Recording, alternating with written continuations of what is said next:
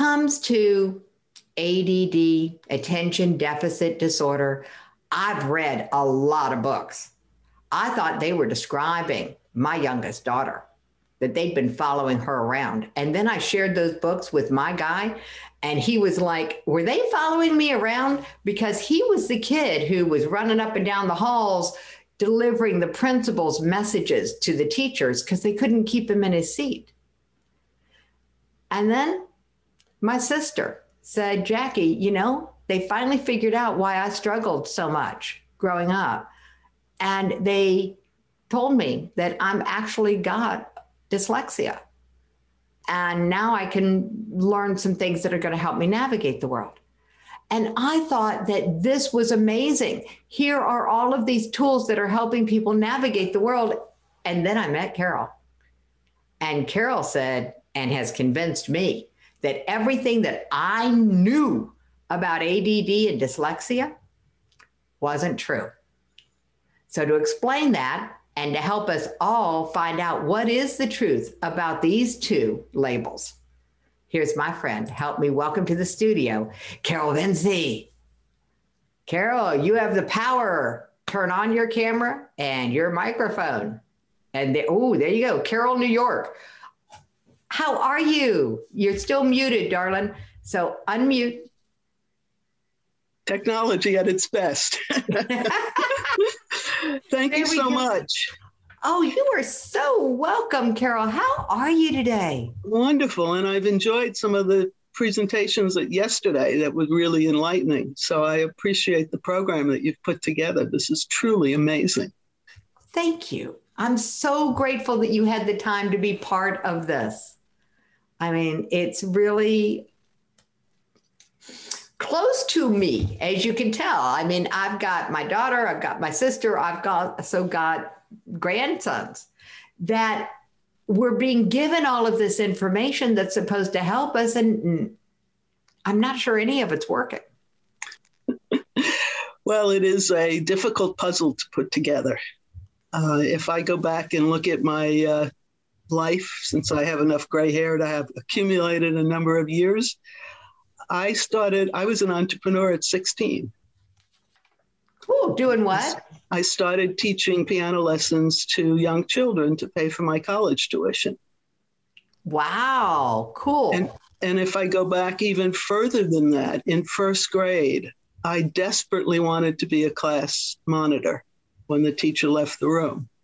And the question was, can you put the initials of one of the students on the blackboard? And I couldn't. To this day, I still struggle with phonics. And I only realized a couple of months ago in a workshop that I participate in on a regular basis that I self-branded myself as stupid in first grade. And that was a tremendous burden to carry all these years. Oh. Despite the fact that I started my own business at 16, I paid for all of my college tuition. I was very glad in those days. It was significantly less than what it is today. But I managed to have 22 credits in sophomore year of college and 13 students. I didn't do very well in physics class, but that was the burden that I had. And I graduated with no debt and enough money to take a vacation with my classmates and buy a camera and go to Canada for the expo and then start my corporate career. And did very well in my corporate life. What were you doing in your corporate life? I'm confused. My brain went, wait a minute. Piano teaching. Oh, what did you major in? Well, I majored in mathematics because I didn't have to deal with those funny looking characters on a printed page. Oh, brilliant. And minored in physics and economics as opposed to government because, again, I couldn't keep up with the reading assignments because otherwise I would have been a trial attorney. My disposition is well suited to that type of profession, but there was no way that I was going to be able to keep up with the reading. And in those days, there weren't concessions offered that there are today for, people reviewing your work and correcting the misspellings and, the software that's available now. I mean, I'm a writer, and people say, how can you possibly be a writer with dyslexia? Well, thank goodness for spell check. I read about 50 books a year, but I put reading in quotes because I do them all on CDs when I'm driving. We call that reading with our ears now. I've just found I heard that expression yesterday. Yes. I learned that yesterday. I'm like, that's so cool. Yes. And there are podcasts and there are, audio books, which were not available when I went to school. So technology has provided tremendous support for those of us who have alternate learning styles, which is what I call it. Alternate learning styles. I love that because that's not the way I was introduced to these concepts. Absolutely. I actually taught a class for HR people in alternate learning styles. And one of the examples I used, since they were HR professionals, and they had to cover, discrimination issues. And I said, if you took the same presentation and presented it to the accountants in your organization or the salespeople in your organization, the same exact document, one of the groups was going to throw tomatoes at you. Because the salespeople are going to want to know stories, and the accountants want to know the statistics. And that's the same way you need to approach teaching people. And the way we learn is different. I mean, my brain demands a logical conclusion in any sort of presentation. And I was not very popular as a audience member when somebody was poorly prepared to give a presentation and it made no sense. And my hand was up going, that's wrong, right? When they left an open loop. That's right. Yeah. It didn't come to a logical conclusion. They weren't able to defend their position. And I wasn't very popular, but it just popped out naturally because it didn't make sense. And my brain was very demanding, but it also gave me the strength to do what is called in the information technology field. You asked me what field I got into with phase zero designs. What? I'm sorry. What are those? It's a first step with listening to a business owner and them talk about the problems that they have in their business and how to interpret it and convert it into some computer programs or software or actual products.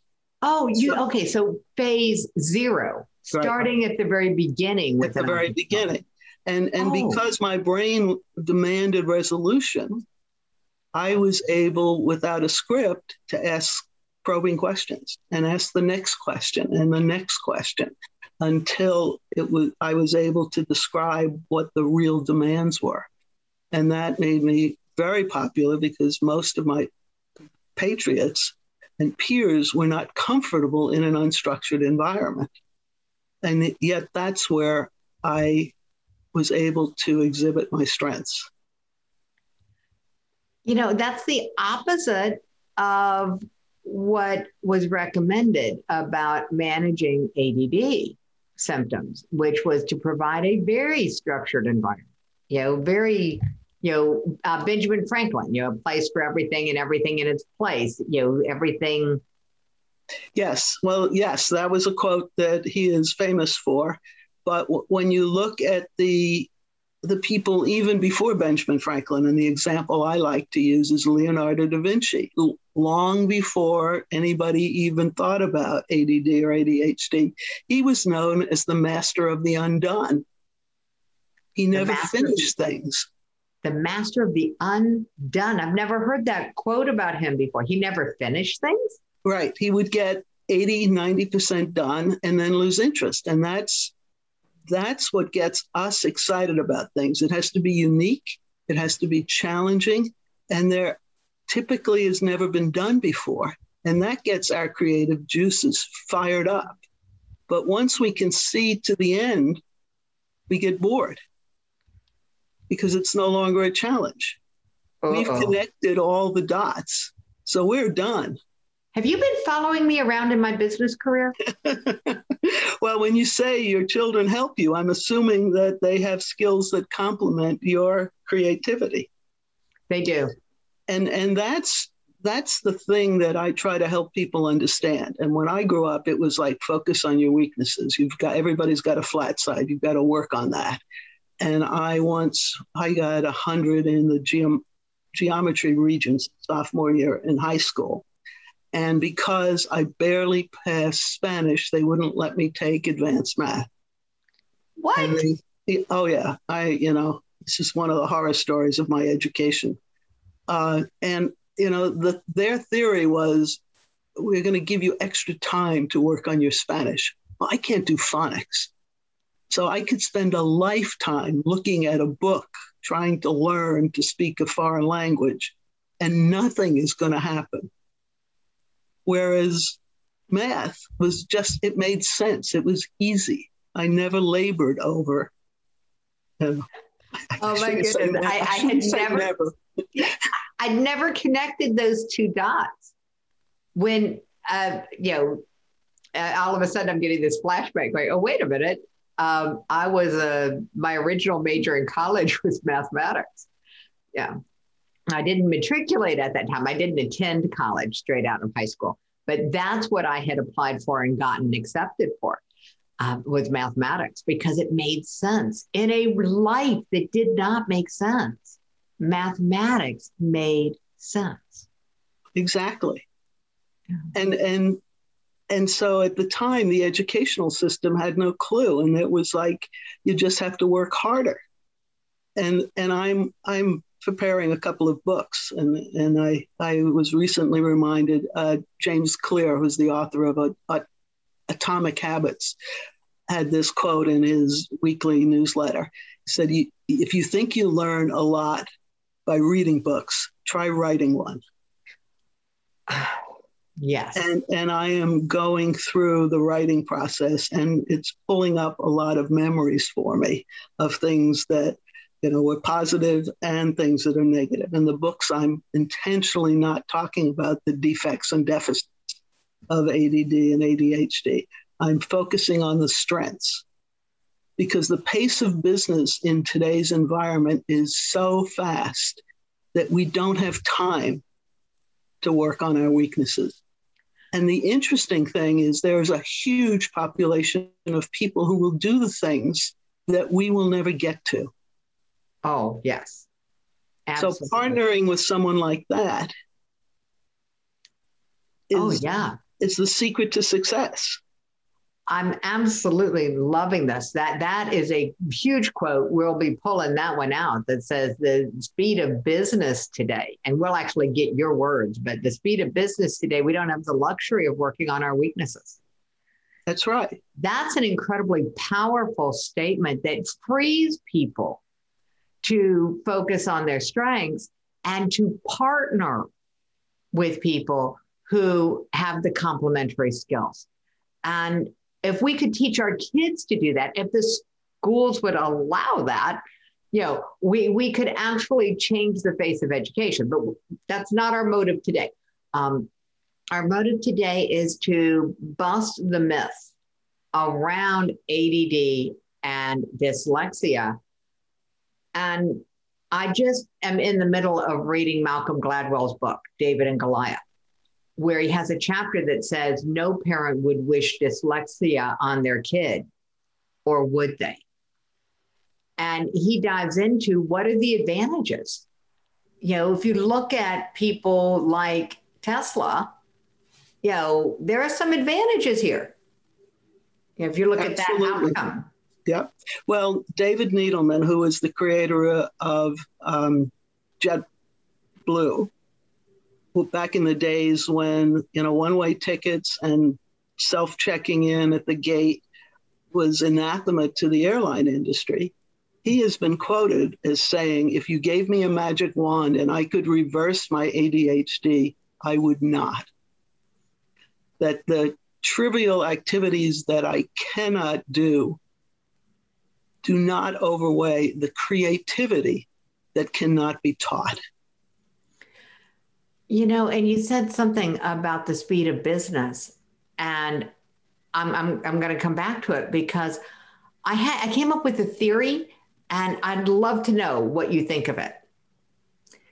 Someone in one of the books I read pointed out about the speed of scene changes in movies, and that how in the 50s, the perspective shifts in a movie go sort of like this. There was this nice little kind of rhythm. And that now you watch a movie made today and the perspective changes in the movie are like this. I mean, we're flashing and we're moving. I went to visit my mama once and she had a news channel on, and there was the news channel, and then there was this going this way and this going this way and stuff scrolling across the bottom. And I thought, oh my God, we are teaching people's brains to have ADD.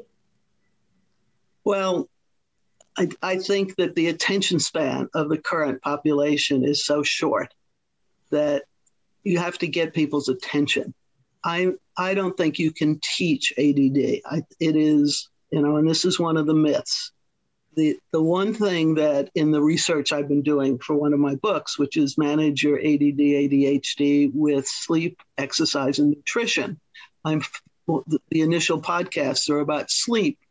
And one of the interesting statistics that just floored me was in 1960, 2% of the US population got less than 7 hours of sleep a night. In the last decade, more than 35% of the US population gets less than 7 hours of sleep a night. So somehow or other, it has become a badge of courage to say, well, I only sleep 5 hours. Well, some of the characteristics of ADD and ADHD are mimicked by inadequate sleep. Sleep deprivation is a thing. I mean, yes, ask any absolutely. parent. Yes, but as a consistent behavior, it is very detrimental. And some of my friends who know about my ADD, will joke that they have ADD light because they didn't get enough sleep over the last week. So some of the symptoms of disorganization and forgetfulness and procrastination are showing up. And one of, I have no research on this, but one of my thoughts is that the staggering increase in the number of ADD and ADHD kids may be due to sleep deprivation. Yeah, I mean, it used to be 9 hours. And even if you spent the first hour reading to unwind, it was, there was 8 hours of being asleep. Yeah. And that was such a struggle for me when I was raising my kids to keep my kids on a schedule because the three of them had 3 different sleeping patterns. Yeah. But I get it. One of the stories my mother used to tell was because she was an 8-hour a night sleeper. And when I was young, my dad was still in the military. So it was the two of us, and she was hoping to get back to her 8 hours of sleep. And she told the story of my standing in my crib, firmly announcing that I cry more because I was done with this boring activity known as sleep, and I was ready to attack the world. So it started for me at a very early age. I typically don't sleep as much as the average person. I never have. And people with ADD and ADHD typically don't because their brains don't slow down enough. I don't have that issue because I do a lot of exercise. I'm physically active. So when my head hits the pillow, I'm ready to go to sleep. But I wake up, when I was a kid, I was up at 5:30 when milk was delivered to the front door in glass bottles to wait for the milkman so that I could have fresh cold milk for my Rice Krispies and cornflakes. It's amazing the triggers that we pick up along the way. Yeah, I can imagine the sound of 2 bottles clanking together could probably still wake you up today. But, that was my pattern when it wasn't school time, when we were on summer break, that I would be there waiting for a milkman to show up. Oh, how funny. We have these wonderful things that make for great stories around our patterns. But you said something really interesting that I just want to peel back, because it's like, wait a minute, someone with ADD typically sleeps less than the norm. At least that's your experience. That's certainly something I'm aware of in my world. And you said that someone who is not sleeping 8 hours or more than 7 or more hours, we'll just call it the new normal, 7 or more hours a night, can have symptoms that mimic ADD. Yes. So maybe my brain is going, oh, so if somebody I care about has symptoms of ADD, the first thing I might want to do is say, get more sleep and let's see if the symptoms go away. Yes. There's also something known as sleep apnea, which is a misformation in the back of the throat with the tonsils. Don't ask me to, get into the biology. All I know is my guy stopped breathing. Right. And the lapses can be anywhere from 10 to 30 seconds. Oh, when I used to wake up at night when he would stop breathing and count. Yes. And when it got to be 15, 20, I'm like, do I wake him up? And then and I'm like, okay, we're taking you to the doctor. Right. Well, and so that's one of the things that is not talked about enough. And one of the things that I've put in one of my podcasts yet to be released is when a doctor asks you if your behavior is normal, never, ever answer that question. Normal. Because what might be normal for you might be life-threatening when compared to appropriate medical behavior. If I could go back in time and take an ear, nose, and throat doctor and strangle them. Actually, it was a pediatrician with an ENT. And he asked me, is your kid's mucus normal? And I said, yes. Because my kids never had a runny nose that wasn't green. Nobody told me green wasn't normal. Exactly. My kids suffered with a sinus infection because I answered the question not having the context. Yes. So, and one of the things I put in the podcast is doctors need to be trained to ask open-ended questions. And an open-ended question is one that cannot be answered with a yes or no. If he had just said, what color is the kid's mucus, we could have solved the problem right then. Exactly. Yeah. So there's a lot of issues going on. And nobody asked me about my sleep behavior. I had a very good friend who said, you have the worst sleeping pattern that I have ever experienced. I used to wake up after 3 hours of sleep. So I'd go to bed at like 11, and by 2 or 2:30, I'd be awake, and I'd read for an hour, hour and a half, because there was nothing, there was no late night TV of any caliber in those days. And then I'd go back to sleep for another 3 hours. And what was happening is because of my sleep apnea, my brain was screaming for oxygen. And it woke me up until it got saturated again, and then it would let me go back to sleep for another 3 hours, and then it would wake me up because, again, the same thing happened, and then I was done for the day. But wow. Talk about a good, strong survival skill. The internal mechanism to keep us alive is incredibly strong. But that was my pattern for years. And I went for, all of my annual checkups, and nobody ever asked me about my sleep pattern. Never. The assumptions that run medical, it runs everything. We have a world that is run by assumptions and not enough questions. Yeah. So, and the topic or the title that we started with is, what's wrong with our understanding of ADD and dyslexia? Let me go back to women typically don't get diagnosed. Women typically don't get diagnosed with what? ADD or ADHD, because we don't have the hypercharacteristics. The little boys in the classroom are my turn, my turn, my turn, so that they get all of the teachers' attention.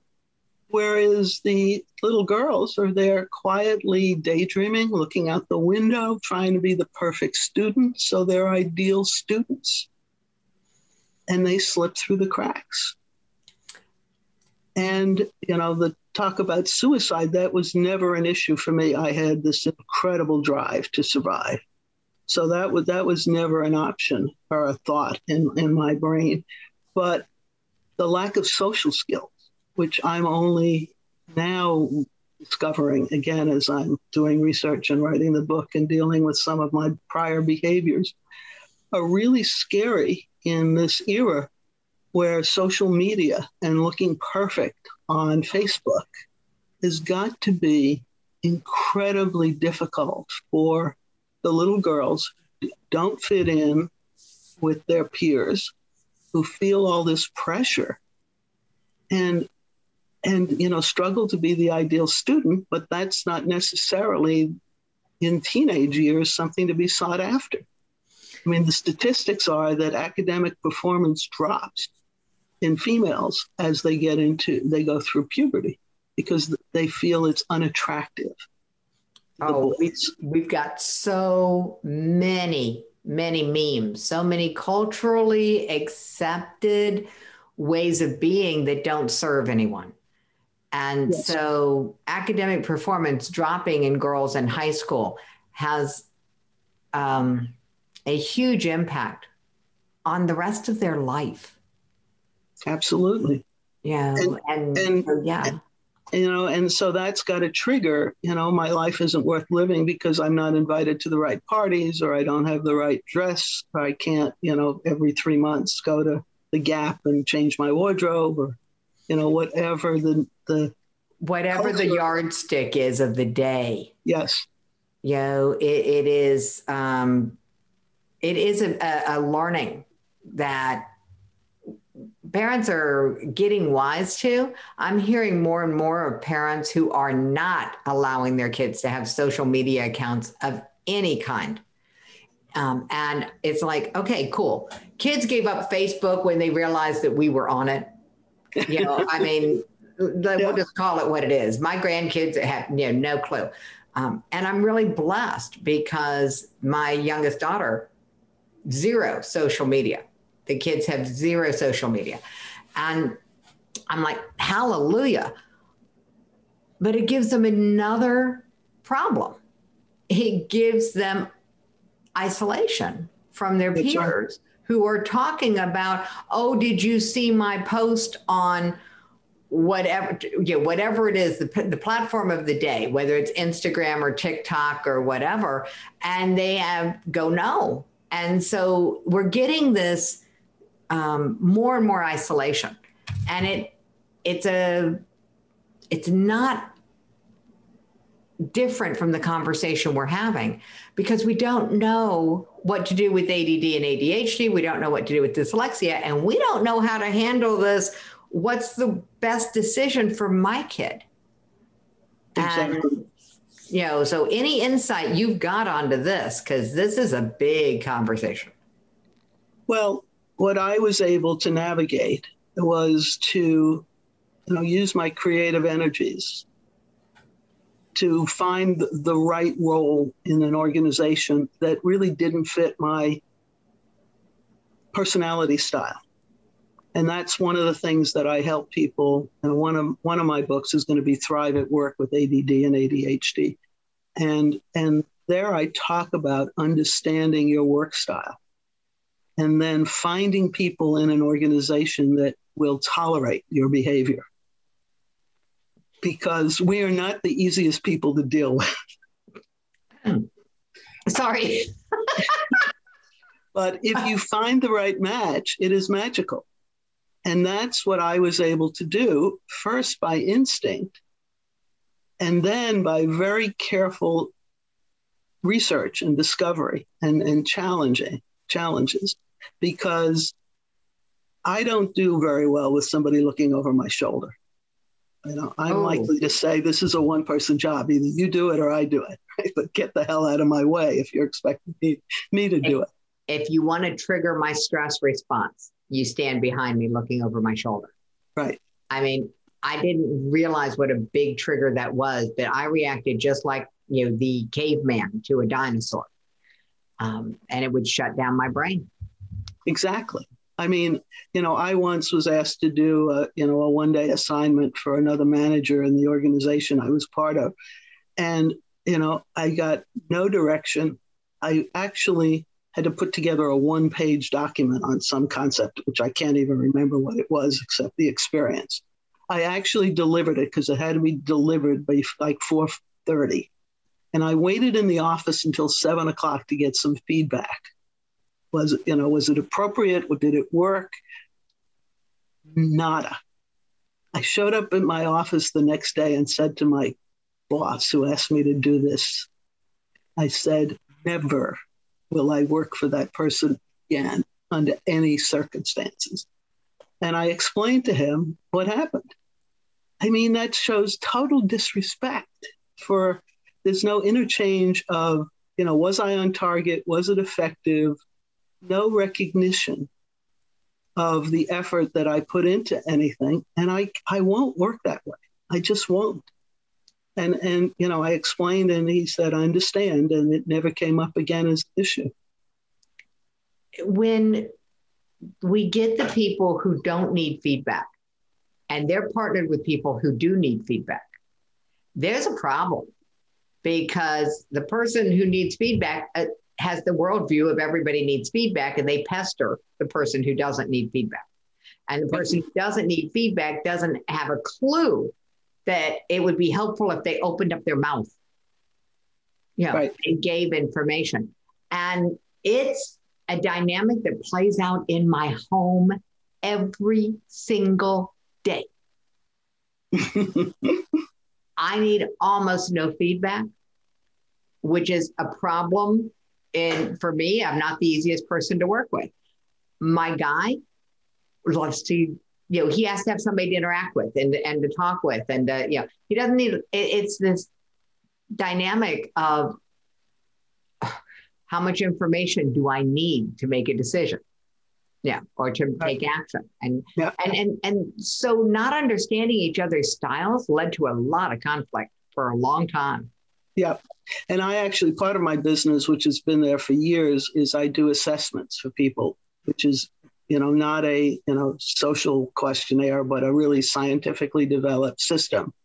And I find it very effective for pairing people so that they complement what they're great at, so that everybody walks out at the end of the day saying, I have the best job in this company, because it focuses on their strengths.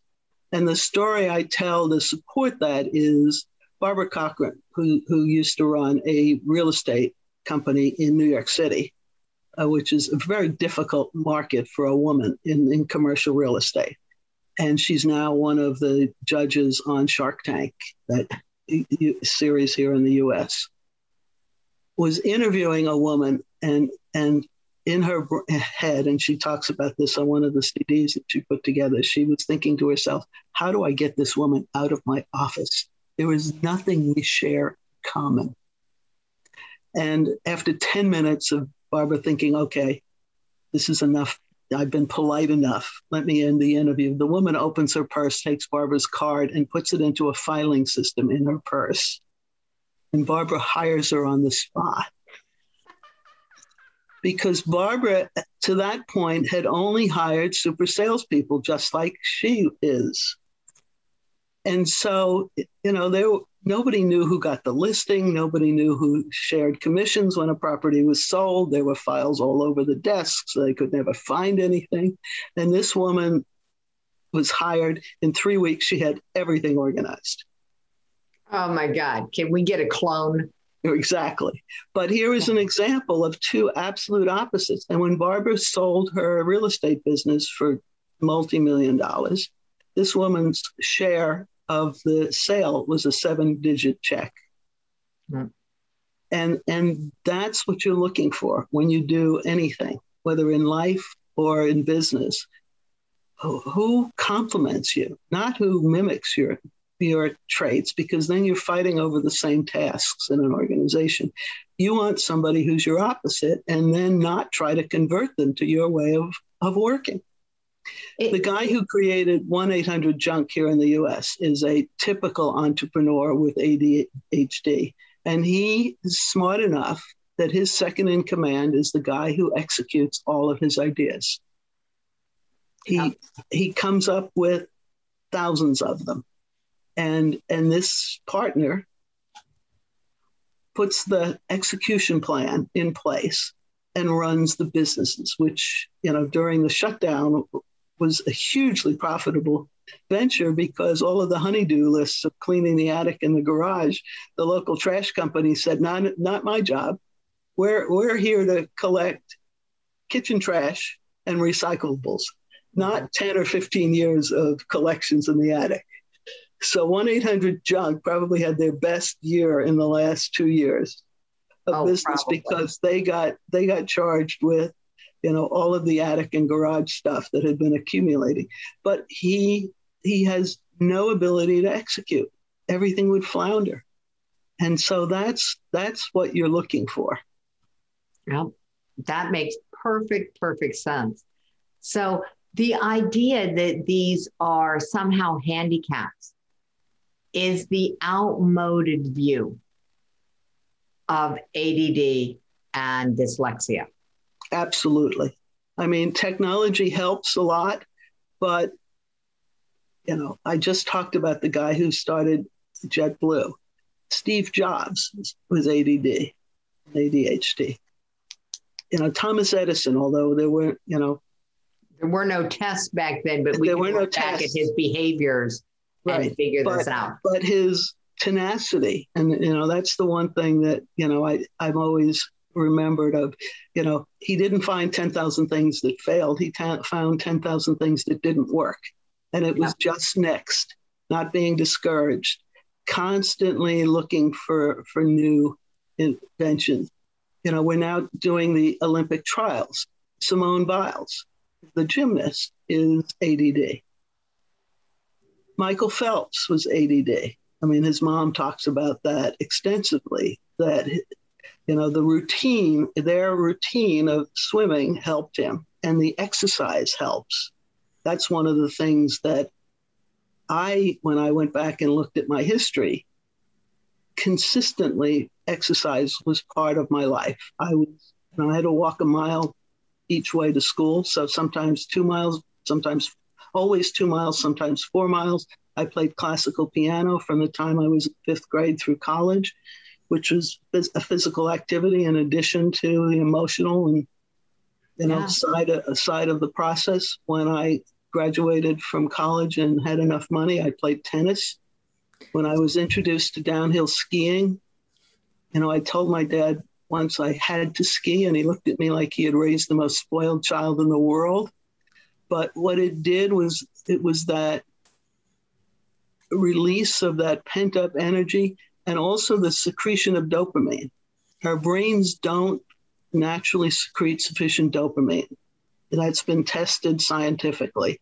And so physical activity will secrete the extra dopamine. Whoa, that's huge. Absolutely. So, when kids are in school environments with a cutout gym and there aren't facilities to run around outside, that also can contribute. It also contributes to obesity because the other thing that secretes dopamine is eating carbs.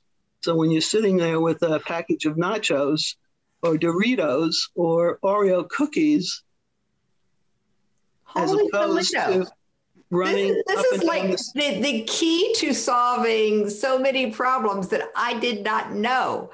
And all right, we've got the myth busters. This myth about dopamine and the fact that it impacts every area of the brain, that this is the ADD brain. Absolutely. It is different. There are parts of the brain that are different. And I mentioned earlier the sleep patterns. The same part of the brain that controls attention also controls sleep. And that's the connection between sleeping less than the typical 7 or 8 hours. All right. So we are going to give everyone your gift because I think it's an amazing thing. And it is the myth busting around ADD and ADHD. And Carol, I could stay talking to you for hours. So we're going to have to come back and have you come back again and come into even a deeper conversation. The power of being able to give a parent a path to help their child focus on their strengths, to actually be able to see their ADD, ADHD, dyslexia as for what value it brings rather than for what it takes away.